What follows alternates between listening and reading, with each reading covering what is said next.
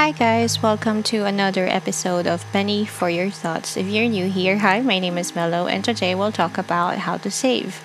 On our previous episode, we have talked about financial behavior, and if you haven't listened to it yet, I suggest you go back to the previous episode and then come back here to listen to this one, okay? Because they are pretty much aligned. Now, for those of you who have listened, the question is, can you change your behavior in controlling your finances? After, of course, evaluating yourself when you hear about the previous podcast, which is about your financial behaviors. So, we are actually here for those.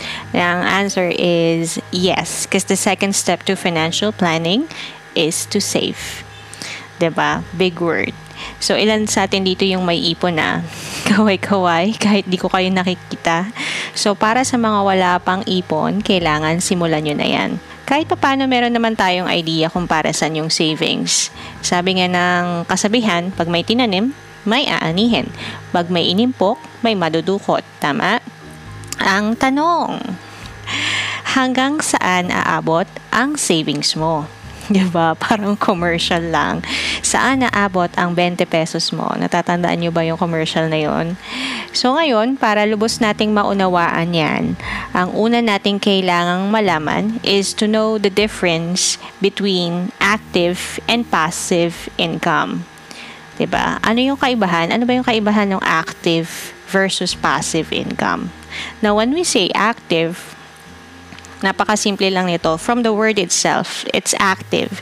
So, this is the salary that you earn from working. So, nagtatrabaho ka, tapos may suswelduhin ka, kinsenas katapusan. Favorite nating date sa calendar, 'di ba?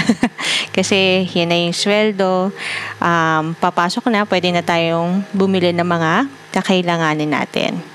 So, syempre, pag wala kang trabaho, wala kang active income. Wala ka namang ikaw si Juan Tamad na nag-aapang lang na bamagsak yung ubas, di ba?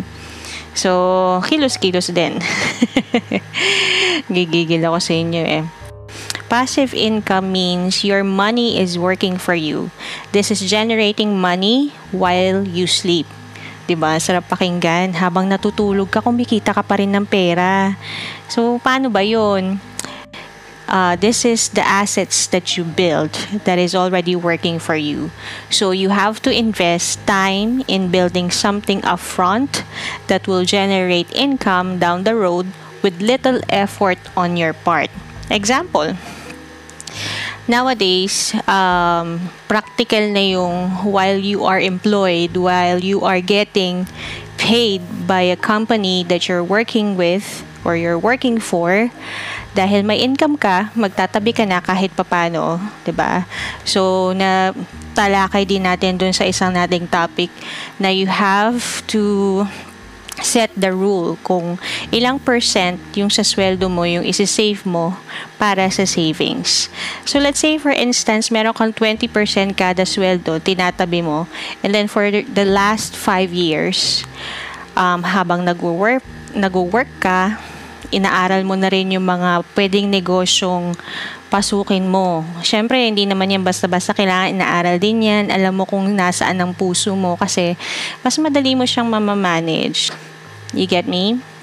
So, let's say, for example, sa loob ng 5 years, kumita ka ng medyo malaki-laki na rin. Twice kang sumisweldo sa isang buwan, and then apparently nagkaroon ka or nagpatayo ka ng apartment. Sabihin natin 4 rooms muna para sa nagsisimula. After mong maitayo yun, pag nagkaroon ka ng tenant, yan na yung magiging passive income mo. O, 'di ba?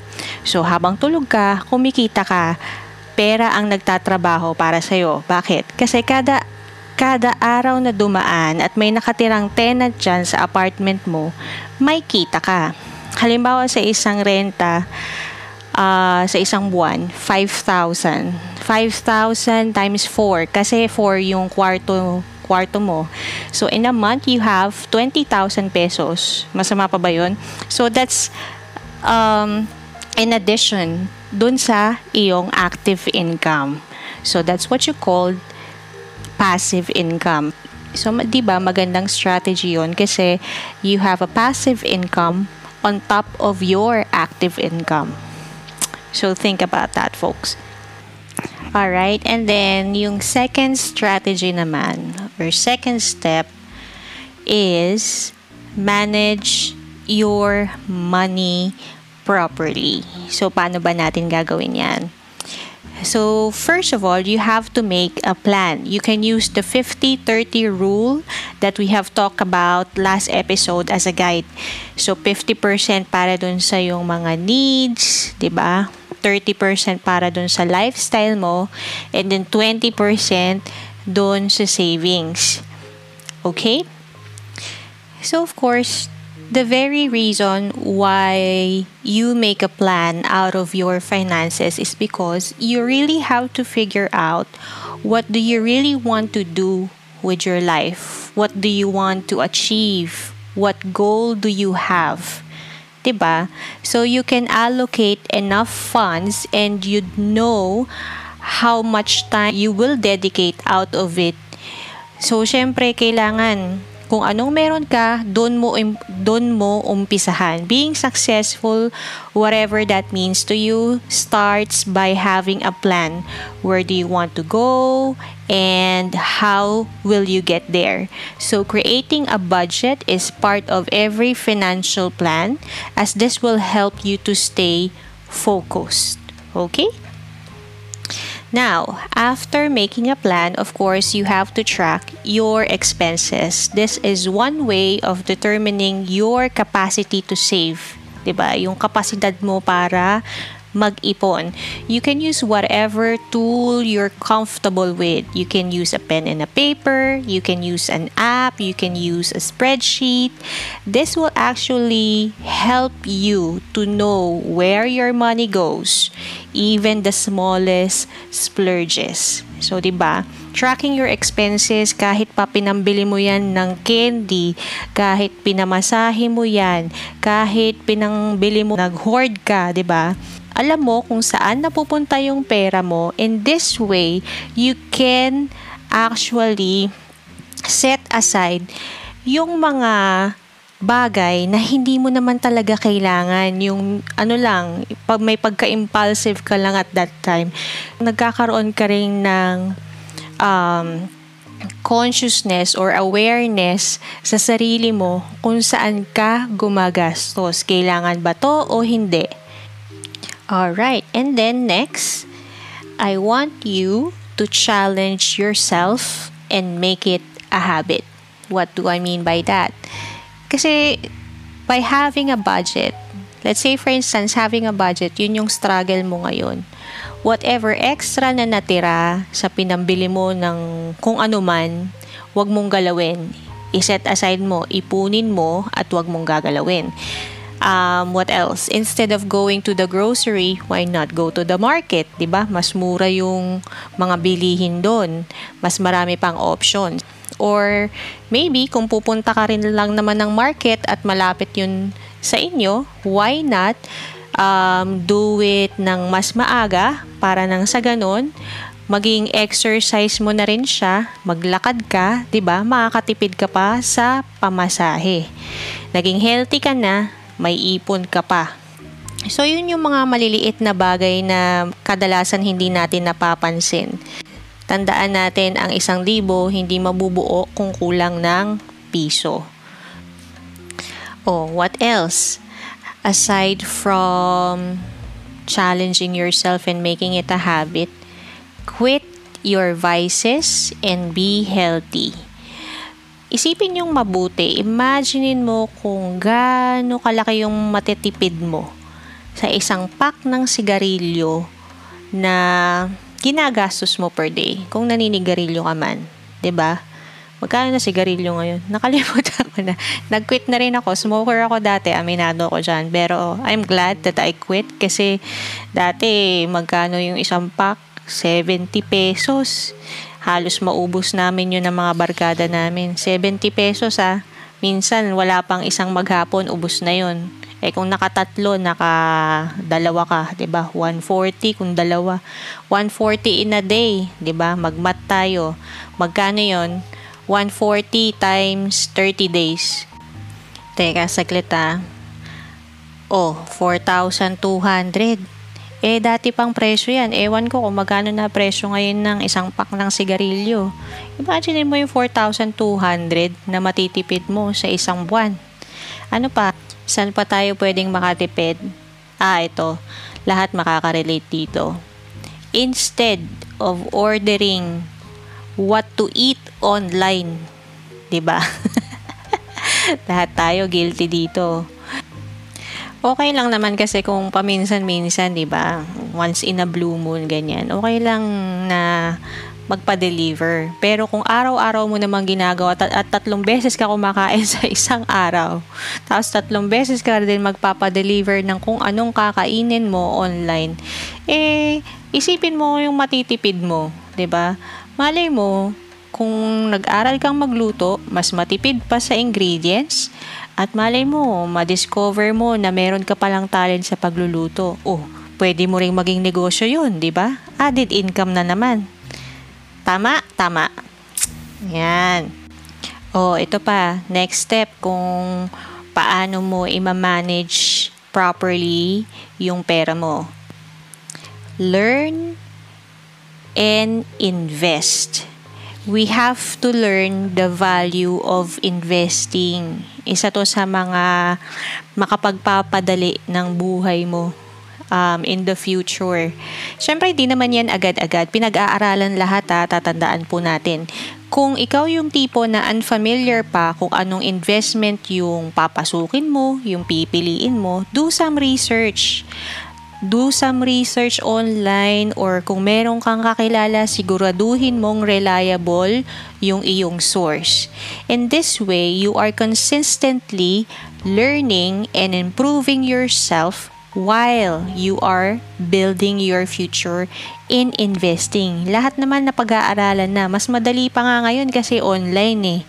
At saka makikita mo naman kung sino yung mga reliable na tao na pwedeng makatulong sa'yo.